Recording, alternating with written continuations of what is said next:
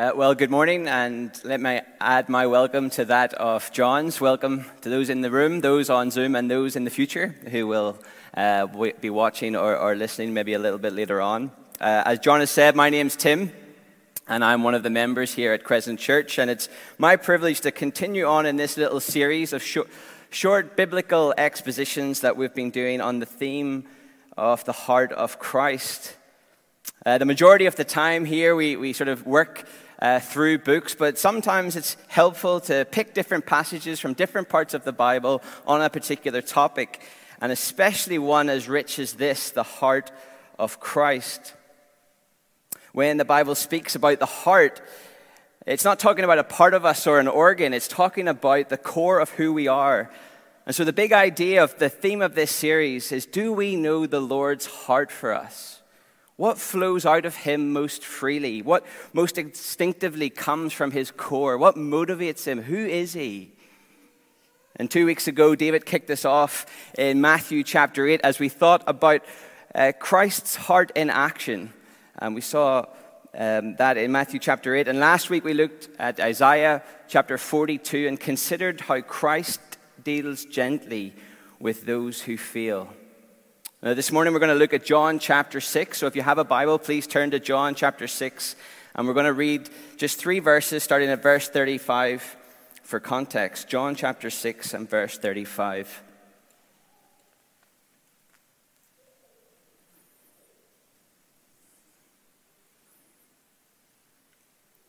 This is what the Word of God says.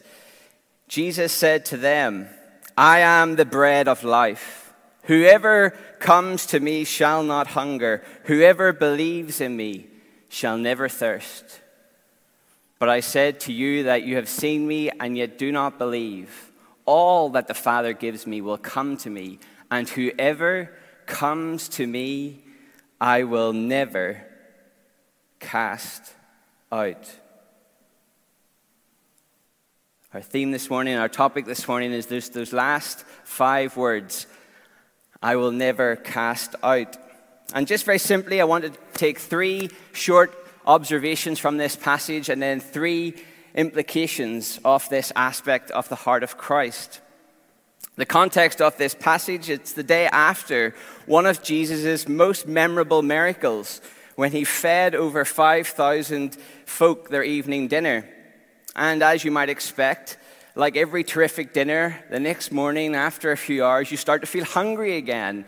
And so these folk come back and pursue Jesus, perhaps looking for a spot of brunch. But the Lord challenges them in John chapter 6. He says, that meal was only physical. I fed you physical food, and that had short-term effects. But chase after something more, pursue something more. That is the food from heaven, the bread of life, me. That which satisfies. And so we read in verse 35, I am the bread of life. Whoever comes to me shall not hunger. Whoever believes in me shall never thirst. And so Jesus stands here in John chapter 6 and he offers this crowd complete inner satisfaction in contrast with the food that has a temporary shelf life. Jesus promises satisfaction that lasts, salvation that perseveres, something that's secure. And in his own language and in the language of our title this morning, he says, whoever comes to me, I will never cast out. I will never drive them away. I will most certainly keep a hold of them. I will keep them in. What a promise, deep and lasting, eternal satisfaction in him. So firstly, the first of our 3 observations, I want us to notice the extent of this promise in this text. Who is the promise for? Well, it's obvious, isn't it? Whoever comes, he says. Whoever believes in verse 35. Verse 37, whoever comes 3 times over. Whoever. Let me ask you this morning. Do you think Jesus has favorites? Perhaps God thinks more of those who are more accomplished, or those who are more gifted, or those who are more extroverted, those who are more wealthy, those who have more to give. Is there a priority list in case of an emergency? What's the target for fulfillment to get them through to the end? Is there a margin for error? No. Verse 37, all that the Father gives me will come to me, and whoever comes to me, I will never cast out. There's no gaps in the net. Whoever and all. Obviously, for the Galileans, the local Galileans standing here, this was just an amazing claim that this man, this miracle worker, would say that God has entrusted to him all those who believe. But that's exactly his claim. Any, all that the Father has, all that God has, all who come, all and sundry, they're given to Jesus, entrusted to him for safekeeping. And if all are given to him, then none can be lost. This is a word of good news this morning for those of us who feel weak, those of us who feel incompetent, those who feel on the outside, those of us for whom lockdown has been difficult and not done us well. Whoever you are this morning, the extent of this, the heart of Christ is for the whoever, and all will be kept in. The second thing I just want us to notice is notice the demands of his promise. The extent of his promise and the demands of his promise. What demands is he putting on us here? Well, quite simply, the demand is whoever comes. Whoever comes. I don't have to feel a certain way. I don't have to be especially resolved. I don't have to be in a good place. We simply come to him. The person, Jesus Christ, stands and invites us to come. He has done the work. He has made the move. So we come as we are. We see it illustrated so practically each Sunday morning, don't we, when we come to the Lord's Supper? And obviously, due to COVID, we're limited in how we can do the symbols, and that's okay. But one of the most striking things I guess I miss is putting out my hand every Sunday morning and being handed the bread, being handed the cup. And I'm reminded of the words of Christ, "This is my body, which is for you. This is the cup of the new covenant in my blood." Tell me, what did you bring to the table this morning? What was demanded of you? What did you have to give in exchange? Did you earn it this week? No. We simply come. Nothing in my hand I bring, simply to the cross I cling. Naked come to thee for dress, helpless look to thee for grace. Vile I to the fountain fly, wash me, Savior, or I die. Nothing in our hands we bring. The demand is simply to come as we are. And if you're here this morning, or if you're tuning in and you wouldn't yet call yourself a Christian, I hope you realize this morning that once you realize you need the Savior, there is no further conditions. Once you know you're sick, he stands, the great doctor, to receive. The demands he puts on us is simply to come. He longs for us. He's done it all, whoever we are, whatever we've done, to come and find rest and lasting satisfaction in him. Thirdly, the third of our observations, and most importantly, note the security of his promise. Whoever comes to me, I will never cast out. We know instinctively from our own experience, don't we, that there's a sort of a limit to pretty much every human friend or relationship. We can offend, we can hurt, we can betray. The walls go up, the body language changes, the tone stiffens, and we're out. And maybe we wonder, is it even possible that I don't make those mistakes with Christ? How can he still make me? How many mistakes? How many disappointments can I produce? When is enough enough? When are we put out? And in the little book that Dane Ortland has written that's inspired this series, he wisely points out that even when we run out of tangible reasons to be cast out, such as specific sins or failures, we tend to retain this sort of vague sense that given enough time, Jesus will finally perhaps grow tired of us and hold us at arm's length. Well, it's precisely that fear that Jesus forcefully combats in this promise. Literally, he says, I will most certainly never, ever cast out. And we see it in this passage. All who come in faith are given to Jesus. The Father has entrusted every believer to his keeping, and Jesus is committed, obsessed even, consumed with obedience to his Father. In the next few verses, in verse 39, he says, this is the will of him who sent me, that I should lose nothing of all that he has given me. He has made it a point of his obedience to declare us eternally secure. His very being, from his very core, comes this promise. And in fact, if he were to lose one, it would be disobedience to his Father. He would no longer be God, and that is impossible. Our position is eternally secured by the fact that God the Son, Jesus Christ, cannot fail to obey his Father. And he has taken us upon himself, and he will never, ever cast us out. It's so easy to say, isn't it? Once saved, always saved. Good and correct theology, doctrine. But how do you think Jesus feels about you this morning?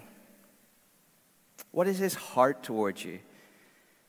Do you worry that there may be some part of regret or fear that you're not one of the favorites? Well, it's not a chance. Whoever comes, doubts, sins, wavering in faith, coldness of heart, struggles of pressure, hear him say, I know, I understand, I am gentle and lowly of heart. I can help carry the burden. I have paid the price. We cannot present a reason for Christ to finally close us off. No such reason exists. Hear it again. The heart of Christ. Whoever comes to me, I will never cast out. So 3 observations. The extent, the demands, and the security of the promise of his heart to us this morning. He cannot bear to part with any one of his own, even when we most deserve it. Finally, let's reflect on 3 aspects or 3 brief implications on this great truth. Whoever comes to me, I will never cast out. Firstly, we're free from guilt to serve. I wonder if for many of us this vague sense of distance from Christ or a gnawing sense of unworthiness and guilt for specific secret sins or this vague sense of distance can lead to a spiritual ineffectiveness, a lack of honesty, a certain lack of spiritual ambition. We gently just fall back and settle for what seems less difficult, more attainable, comfort, ease, sport. The devil is a liar, and he comes to steal and to kill and to destroy. And whether it is the guilt of a particular failure or the vague sense that we've become wearisome to Christ or that he has favorites and we're not one of them, the enemy will use whatever he can get his hands on to kill and to steal and to destroy. And so this aspect of the heart of Christ fights back. Whoever comes to me, I will never cast out. The deep-seated, settled conviction that the heart of Christ is one of love towards you, that whatever in your far or recent past there may be, he will never let you go. Listen to the heart of Christ. Resist the plucking grasp of the evil one. You are secure, you are free. It's God's delight for all to come and to be given to the Son. And into their very deepest being we are brought, and he will never let us go. As the redeemed people of God, sin is an inevitable part of our story. It's necessary. But let's not make light of it, and certainly let's not wallow in it or let the guilt of it that Christ has dealt with have power over us. Be strong, be rich and deep in the powerful knowledge of what Jesus is saying to us this morning. I will never cast out. So throw yourself into passionate, gracious service for the Lord. Secondly, whoever comes to me, I will never cast out. It impacts Christ's work in our lives. I was thinking of an analogy of this week. On Wednesday, I had a friend coming over for coffee. And I don't know about you, but I have a real high-speed, highly effective clear-up method when visitors are coming over. Push as much as possible under the sofa, and everything else goes into the study and close the room. Sure, the Duplo is mixed in with the Nerf bullets, but it's fine. And Susie comes down and protests and yearns for more, and I say, it's fine, they're only visiting. That's the best thing. They're going to go, and then we can open the doors and the rubbish can fall out. But it's a very different story next June whenever Nana comes to stay. I give it about approximately 2 days until my mother-in-law will have every hidden toy out and sorted. The Lego will be in Ziploc bags, and the Duplo and the Lego will be separated. Coffee mugs that I've left in various locations will be swept up. And all my paperwork I've left on the kitchen bench will be tidied off to one side. You see, it's completely different from a visitor who's popped in for a cup of coffee and Nana when she comes to stay. And how often do we treat Jesus like a visitor who's just popped in for coffee rather than someone who's come to live with us, come to stay? He promises to never let us go. There's no reason not to open every door, to let every aspect of our lives be open and honest before Him, knowing that He has staked everything on the line for us. His heart is for you. So whether it's my use of money, my comfort, my love of praise, my temper, take it to the Lord. He already knows the skeletons in the closet, the struggles of the heart, and He longs to straighten it out, painful though the process may be. He has taken us on. He has come to stay, and He will never, ever cast you out. It affects our service. It affects Christ's work in our lives. And finally, how does it shape our love for one another? How does this aspect of the heart of Christ impact us as a church? Well, as some of you may know, in the big global and national level, there's been a few noteworthy cases of shamed leaders and high-profile hypocrisy in the Christian church this year. And there is much to learn from how hypocrisy survives among us in the church. And surely in our own lives, in our own church family, each of us, we're aware that we often try hard to cover over the imperfections beneath a facade. And we don't heed the biblical call to confess, to walk in the light, to prayerfully support one another. And as I've considered these verses and considered this aspect of the heart of Christ, I've been struck that the only way that we're ever going to strip off our pious masks and remove hypocrisy with each other is when we become convinced of this aspect of the heart of Christ and we hear Him say, I will never cast out. Hypocrisy can't survive the piercing honesty of the heart of Christ. And any bad habits or toxic relationships that are fueled by isolation and temptation in the dark, God has so designed the Christian church that they may be a team sport, that we may be supports for one another.